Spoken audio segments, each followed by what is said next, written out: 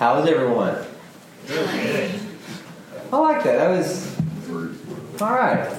Off to a good start. I hope everyone's doing well. I hope this week found you well. I'm glad we had a really good time this weekend. This weekend was our Vice concert. That sounds really bad. I should call it Liz Vice concert. This weekend was a Liz Vice concert, not a concert where we just talked about our vices. Let's start over. Hey, how are we doing? Good. Oh, awesome. Man, I hope this week found you well. This weekend was a really big weekend in the life of Trinity Church as far as just coming together. We did a backyard concert that turned into a Turner House concert because of the rain. But through the ups and downs of this week and the weather kind of throwing us some curveballs and having to move some stuff logistically, this church did what it always does. It faithfully answered, stayed true, stayed steady. A special thanks to the Davises, who this was kind of their brainchild. They kind of took this from nothing to all the way to just a great event based around the gospel. Another shout out to just our staff. So Jamin and Casey really put a lot of the grunt work on their back. This was a crazy work week for me, so even more got put onto them, and just selflessly answered to everything I was texting, everything we were emailing. Yes, let's get it done. And it turned into just a beautiful night. I was expecting a beautiful night of music, and what we got was a beautiful night of worship. She held church. Like she spoke and preached the gospel as much, if not more, than she sang. I thought it was very life-giving to see this Ugandan kids choir come in. And I think there were 18 to 20 of them, and just you could tell the joy on their face, and they were singing English worship songs they had learned for the United States to come over here, but then also brought some of their music, and it was just a beautiful night. I had a few people stop me and just say, this was a beautiful night of worship. And I keep thinking like, wow, that worked such into a way I didn't think, where I thought we were just going to get up there, it's going to be an awesome chill vibe with some great musicians, and it turned into we've had 2 church services this weekend. So I'm really thankful. I'm thankful for all of the people that worked diligently just to see it happen. So without further ado, we are still in Colossians. We are moving through Paul's letter to the church of Colossae. If you want to, turn to Colossians chapter 2. We are going to be in verses 6 through 15, and we're just going to dive in. So this passage is particularly meaty. It's a little longer than the average passage we try to walk through in one setting, but it all fits together, it all works together, and it is our core beliefs. This is some stuff that we are just going to dwell on. We're going to just let it rain over us, and it's going to be really, I think, life-giving. I think it's going to take us back to the basics. Before we read it out loud, show of hands, who works out? Oh, it's okay. I'm not judging you. Everyone's like looking at me like if I raise my hand, he's gonna like do a head-to-toe assessment. Like, no. Who in here works out? Here and who move some weight around, some cardio. Okay. So we all understand we are in a cultural time where wellness and fitness is probably more at the front level of just everyday life than it's ever been in America. I know a lot of us work out in different ways. There's a CrossFit craze. Running is still a huge thing, and whatever have you. But if you start working out, or if you go to a gym, or if you even have a personal trainer, and you've ever just taken on that lifestyle of fitness or that kind of workout, it's not very far into your workout routine or your lifestyle that you understand the foundation and the cores are where you have to start, right? Everything you do has to start from the foundation. Everything you do has to start with a good core, because if you don't start with those things, no matter what you do from that point on, you're just building on a shaky ground. You're building on a house of cards. So I am a bivocational pastor. I don't know if y'all knew that. And one of the things that I have been honored to do is I am a member of my city's SWAT team.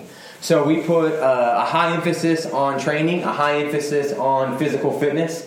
And I remember as I was reading this passage and how we are talking about the fundamentals and the core, how it instantly brought me back to age 24-year-old Tim, where he's full of fire, full of brimstone, can conquer anything, do anything, and he's going to go out for the SWAT team. So my SWAT team has a week version as Hell Week. It's 60 hours condensed into 4 days, and it's just running and gunning, literally, and a lot of it is really hard, and it's really physically demanding, it's mentally demanding, but it's a special emphasis on the physicality of that week. And fun fact about Tim, his first career jump into this world didn't go great. So I don't know much about physical fitness. I'm not overly educated at this point in my life, so I'm just thinking, you know what? I can do a lot of push-ups. I got a can-do attitude, and my bench press is where it needs to be to make the qualifications for this week. So I go out for this week. And Monday, Monday rocked me like nothing has ever rocked me in my life. Like Monday at lunch, I realized this ain't happening. But I'm not a quitter, right? So Rhonda and Brad Roundtree did not raise a quitter. So like Monday at lunch, I'm looking around and everyone's like, man, this is tired, but I think we got this. I'm like, yeah, me too.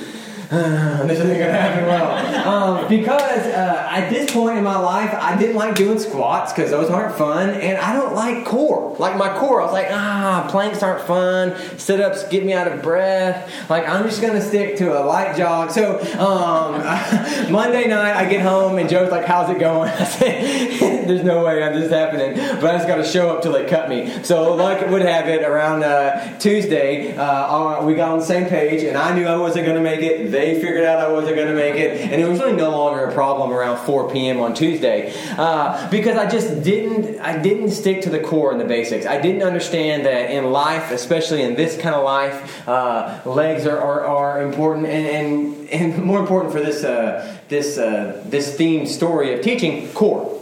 Your core is invaluable. Like your core is everything. If your core is not right, if your core is not strengthened, it does not matter what else you do. So luckily, as God would have it, another opportunity came on, and about 6 months later, I trained better, got the core where I need to be, and I've had the opportunity to serve with Him for the last 6 years. So it's been great, but it taught me a valuable lesson that no matter what you do, no matter what you think, if you don't get your foundation right, if you don't start with the basics, if you don't start with a strong core, everything else is just built on shifty ground. And that's really where Paul's going to get us today. Paul's going to bring us back to the basics of the gospel. Paul's going to say, hey, we can strive for spiritual formation in so many different avenues. But if your spiritual formation, if who you are and how you're living in Christ Jesus and how you're living as a member of the church, as a godly husband or wife or father or friend, if how you are isn't rooted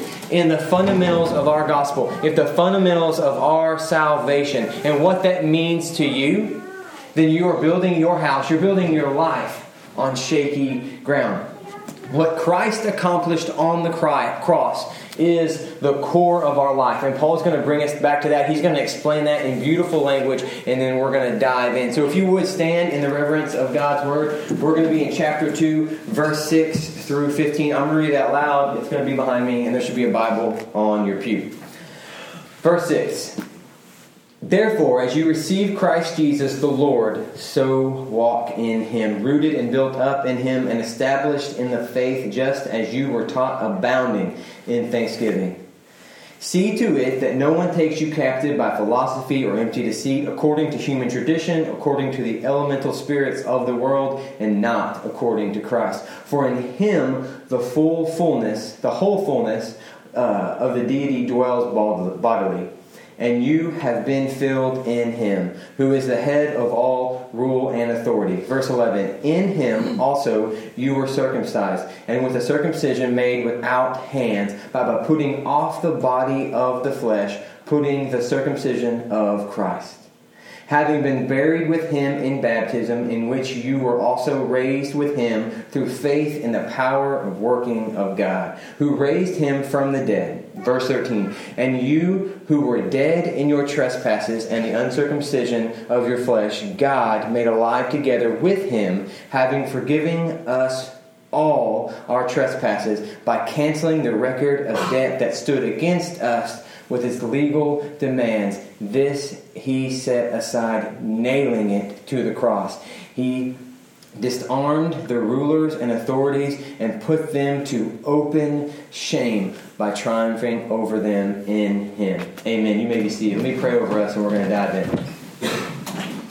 God, thank you for today. Thank you for the truth that this passage brings out. God, I'm thankful that we are able to walk through Scripture that roots us in your saving grace. God, I pray for the next few minutes that the Spirit would come into this room and that whatever would be on our hearts and mind that would distract us from your words and your teaching, that you would remove it. You would just get it out of our thoughts and our ways so we can solely focus on you. God, I pray all things in your name. Amen. All right, so this is a pretty meaty passage, and to be frank, I thought about how do I build this out? How do we apply this? How do we do our normal sermon structure inside something so important? And what we're really going to do tonight is just rein in this Scripture. We're going to walk through it line by line, verse by verse, like we normally do. But we're just going to take it apart. We're going to get the marrow out of this Scripture and let it reign over us. Because to be frank, if we don't get this, if you don't understand the Christ's work on the cross for you, if you walk away today not understanding the foundation and the core of the gospel, well, one, I have failed as your teacher, but two, you're missing the whole point of what we're doing here. We have no business building a church. We have no business doing the abstracts or the secondary natures of what we are if we don't understand why we are here. We don't understand what Christ did for us and through His death on the cross, what that means for our everyday life. All right, so let's walk through it. Verse 6, Paul hits us off with one of the hardest hitting verses of this passage. He goes, therefore, as you receive Christ Jesus the Lord, walk in Him. So it's saying, as you receive Christ Jesus, His teaching, who He is, and what He has done, as the Lord, walk in Him. So Lord here is translated to a ruler. So there's usually two Lords in the Bible. There's a capital L-O-R-D, lowercase O-R-D, and that's usually a ruler, where He's saying, the Lord Christ Jesus is the ruler over your life. He's the ruler of who you are. He's the ruler of your heart. What He does and who He is should captivate you, and you should walk in Him. And that's what He's calling us. He's saying, if you understand who Christ Jesus is and what He did for you, you have to walk in His ways, rooted and built up in Him, establishing in faith, just as you were taught, abounding in thanksgiving. So He's saying, the faith that has been instilled to you, the faith that has been taught to you, and that has been explained to you about what Christ has done. He's saying, be thankful for that faith. Faith is a gift. Right? Faith is, and I don't have time to go down the rabbit hole that is what that fully means, but I'm telling you, the idea that we said yes, the idea that the gospel was presented to us and we said, yes, I want to follow Christ Jesus. I want to be a son and daughter of the one true God. That action, that faith is a gift. And Paul is saying, always live out your faith in a way of thanksgiving. Verse 8, see that no one takes you captive by philosophy or empty deceit, according to human tradition, according to the elemental spirits of the world, and not according to Christ. So he's saying, don't let things of this world take you captive. Captive here is used in other parts of the Bible, and it's similar to like a pirate. That's the best way to describe it. Where pirates come on board and they take control of your vessel, they take control of your property, and they take control of ultimately your life. And he's saying, don't let these things take you captive. Don't let these things box you in. And he's not making a out and out assault on all philosophies or all that stuff. He's saying if it's contradictory to Jesus Christ, then it's wrong. And we see that a lot today. We see that empty deceit, human tradition, elemental spirits of the world. There's a lot of stuff that we try to add on to our faith and thus making it just a religious act. We see a lot of times that the culture of our world, the culture of our cities, the cultures of all the things, they're just trying to add on, or they're trying to make everything just a little more palatable, or making everything just a little easier to take in, and maybe tearing down some of the accountabilities. And what Paul is saying, those things will take you captive. Because the truth about the work of Christ, the truth about what Christ did on the cross, anything you think you have to add to that is actually subtracting to the work of Jesus. Anything that you think, hey, what he did is great, but I also just need one more thing, or I need one more to-do list. Anything that you feel like you have to add to the work of Christ is actually you trying to subtract from the power and the authority of Jesus Christ. Because what he did was complete.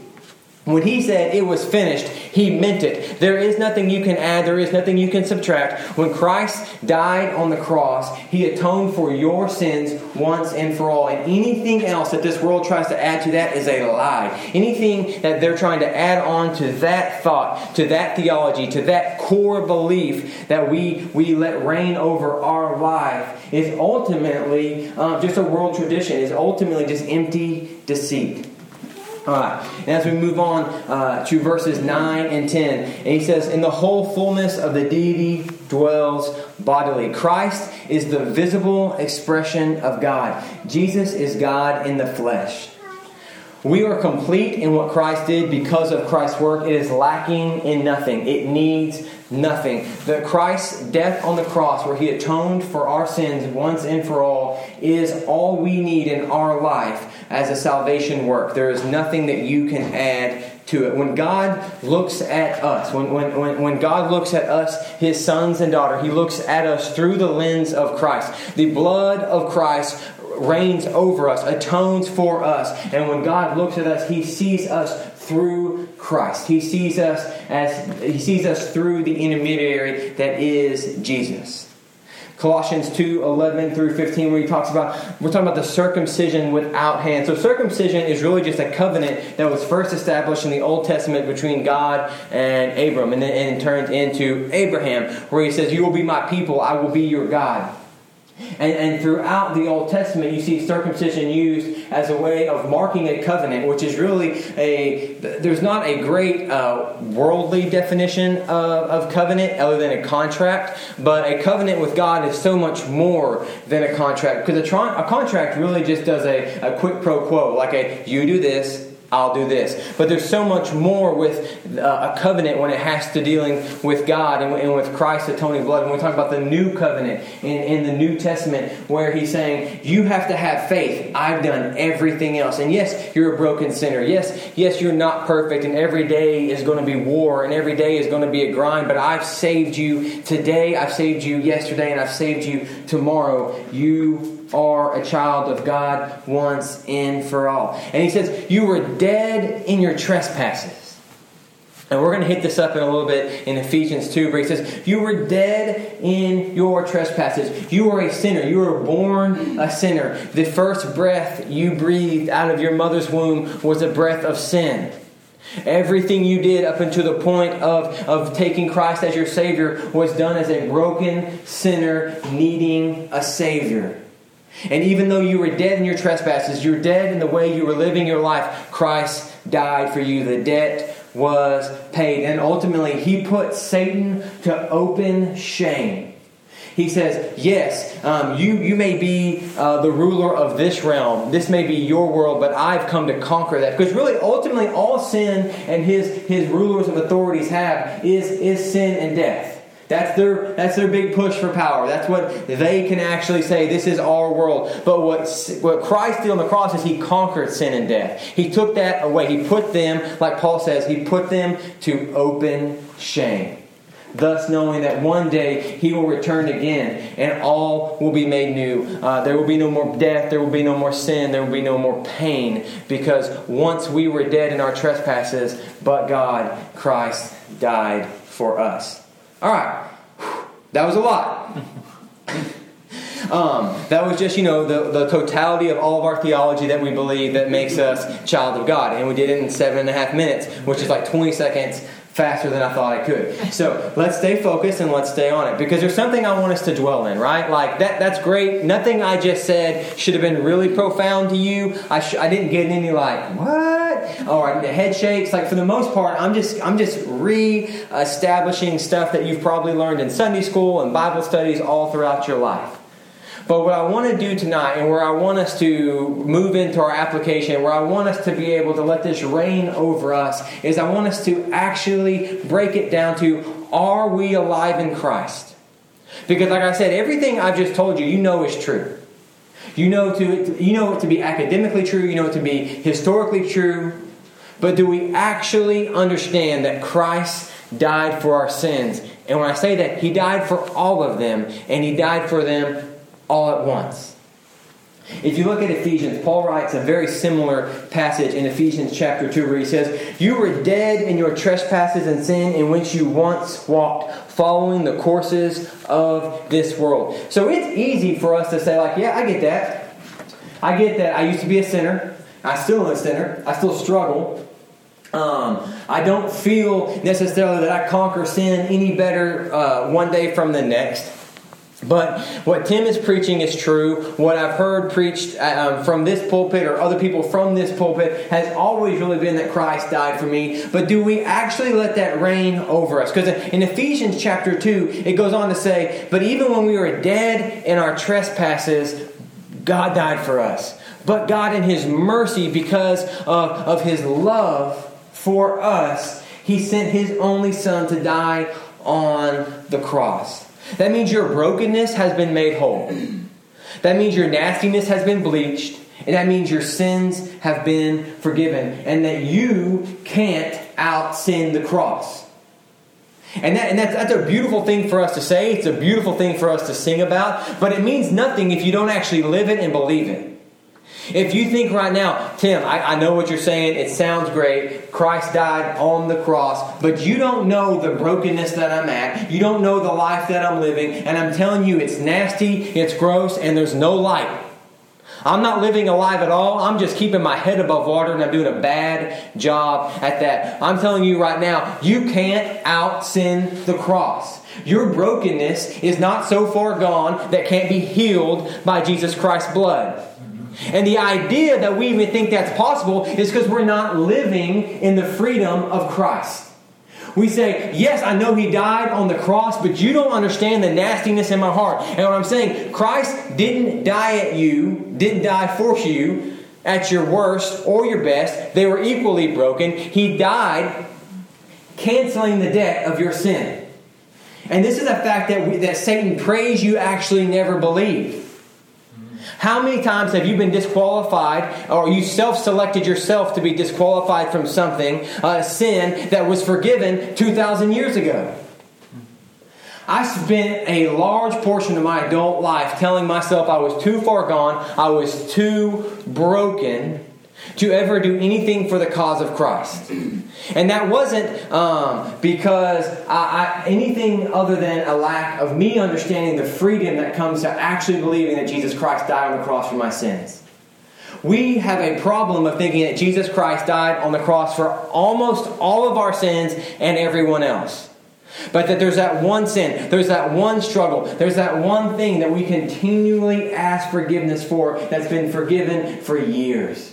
I'm a journaler. Who here is a journaler? All right. Every time I ask y'all a question, you look at me like I'm going to check you on it. Like I'm not coming to your house and finding your journal. Yeah, you and your moleskin, that's cool. Like I'm not. There's so many and I know I'm talking to some of you that I got like a half. Like I journal unless you want to see it, then I don't journal. So I journal, right? I'm a journaler. I'm a methodical person. I journal as much as I can. But the sadness of my journal that I reflect on early on, because I keep most of them, which is a horrible practice. But I keep a lot of them. And if you look back, it's not a thing of liberating freedom to see all these things I've journaled. It's a lack of understanding freedom. If you went through my journals from my early 20s up until age 25 or 26, you would find me just asking forgiveness and feeling broken for the exact same things and never actually living out the freedom that was mine to grasp. Because He didn't just say, hey, we're going to forget about your sins. We're going to forget about... No. They had to be paid for. They were paid for with a very high price, but they were paid for with the blood of our Savior. He nailed them to the cross. He didn't put them in a jar so we can bring them up later. He didn't put them in the background of our mind so when we get in an argument we can bring them back up. No, our Savior nailed them to the cross alongside His body and said, I am dying for each and every one of you. And each and every one of your sins. You've been atoned for. You've been loved. You have the blood of Christ reigning over you, atoning over you, that you can live and walk in the freedom of Christ. Christ loved you. Christ died for you. And there is nothing you can do to change that fact. And that's a game changer, right? That's not a get out of jail free card. It doesn't mean, okay, now we get to live a life of licentiousness, that like we should sin. Like Paul writes in Romans 6 where he says, what should we say? As we continue to sin, should we sin more just so grace should abound? He says, by no means. He said, we were baptized in His death. Now we were buried like Him in His baptism, and we rose from the grave with our Savior, that we may walk in the newness of life. Think how much freedom there is to understand that the old you has been cast away. The old you has been buried, and the new you has been risen with Christ. It doesn't mean tomorrow is going to be super easy. It means tomorrow there's a newfound hope that surpasses anything that can tomorrow throw at you. Because your sins are going to come at you, right? Everyone has but everyone has the same battle with different issues. I know tomorrow there will be things that will continually get in my wheelhouse. There will be things that I think disqualifies me, that my brokenness abounds. I spent a large portion of my adolescence. Like, man, I've spent from age like 4 to 10. And y'all know my story. I spent my years from age 4 to 10 being really systematically abused, pretty bad. Right? And I'm not trying to turn this to like a Debbie Downer thing, but everyone knows my story. But it has set me up for a lifetime of brokenness where I think I just can't get out of this loop. I can't get out of the cycle of brokenness. I can't get out of this cycle of darkness. I can't get out of this feeling that I'm just unworthy. Like, I know what this book says. I know what Paul writes about. I know what Christ did. But it doesn't change the fact that every morning I wake up and I look at myself and I think, I'm not sure I'm worthy of this gift. And the beautiful part is we're not. The most freeing thing that anyone ever told me is like, you're not worthy. It's a gift of grace. It's a gift of grace from God. You don't have to try to earn the cross. There's nothing you can do to out-sin the cross. There's nothing you can do to earn the cross. It was a gift from God. I spent a lot of my mid-20s thinking like, I'm getting called to teach. I feel like I'm called to work in church work, but I can't. Because I'm so terrified of what I would make that church look like if I came on staff. I'm so terrified that if I told you I was a pastor at Trinity Church, you wouldn't think more of me for being a pastor. You would think less of Trinity Church for letting me be your pastor. Those are real anxieties that I deal with. I remember sitting down with our former pastor, Stephen, and he's like, I think you should do this. And I think I shouldn't. I think I shouldn't really bad. He's like, no, I think you should. I think you'll be good for it. I think you're high. I think you don't understand the brokenness that is in me and the lack of me willing to walk in the freedom of Christ. Because here's what we try to do. We say, okay, I understand I can walk in the freedom of Christ, but I also think I need to do this and that. And we think we're trying to actually bolster our spiritual formation or bolster our religion or faith because we're saying, I'm going to walk in this freedom and then I'm going to do everything I can, X, Y, and Z, to also make myself a better person. Any change of your life outside of the cross is a waste of time.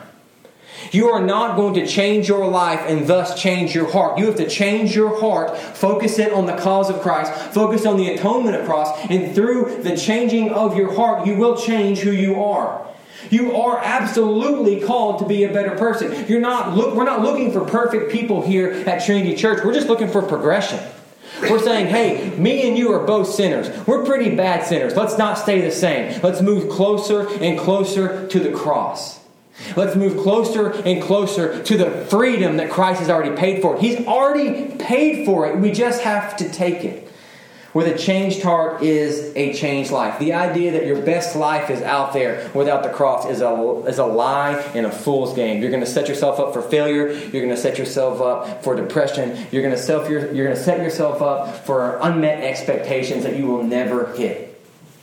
So in conclusion, I want us to walk in that freedom. And I know that's super easy to say from the pulpit. Like it's Sunday morning or Sunday evening, and we're just being our best versions. We have our buttons buttoned all the way top, some of them higher than others. And we just say, hey, I'm going to bask in the glory of the gospel. That sentence just sounds beautiful, but I don't actually know what that means come Tuesday afternoon. And come Tuesday afternoon, what it means is your brokenness and your sorrow and your nastiness has been atoned for. So walk in the light of your Savior.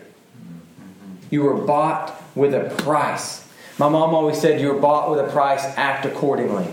And for a while, I thought that meant like, hey, like almost survivor's guilt. Right? Like he picked me. I was the gift of faith came to me, and Christ is my Savior. So I will act accordingly. Like I know salvation is mine. Thank you. And then if I cuss, I need to drink less. Or at this point, I need to drink none. When she was distilling this on me. And I thought, man, I act accordingly. I just need to do better. I need to be better. And the reality of what she was actually saying was, you've been bought with a price. Walk in the freedom of that price. Walk in the freedom of that ransom. We've already been ransomed, but we're living in captivity. Freedom is ours. We just have to walk in it. What is the point of knowing about the freedom of Christ if we refuse to live it out in our daily life? Here in a second, the dishes are going to come up and sing 2 more songs. I don't specifically know what those 2 songs are, but I'm sure they surround about the gospel and the freedom of Jesus Christ. That's generally what we sing about here. And as we sing, as we stand up and we sing to our Savior, and we have the opportunity that this country gives us where we can sing as loud as we want the freedoms of the gospel, I want us to actually think of the words we're singing. I want us to actually to let the words that Paul wrote to us reign over us as we sing about the freedoms of Christ. So let me pray over us, and we'll worship a little more. God, thank you for the cross. Thank you for your atoning work. God, I'm thankful that when you look at me, you don't see the brokenness that I feel, but you see the completeness of Christ. God, I'm thankful that when you look down at me, you see Christ's blood reigning over me. God, I yearn for a day when the brokenness is gone. I yearn for a day when I don't feel nasty. But until that day, I'm going to walk out in faith. I'm going to walk out in the cause of Christ, knowing that my Savior lives. He was buried, but a lot of people have been buried. He was buried, but He rose again, conquering hell and the grave. God, I pray that Monday, Tuesday, Wednesday, and throughout my week, that truth radiates in my soul and changes me from the inside out. That the heart change establishes life change through the freedoms of Christ. Amen.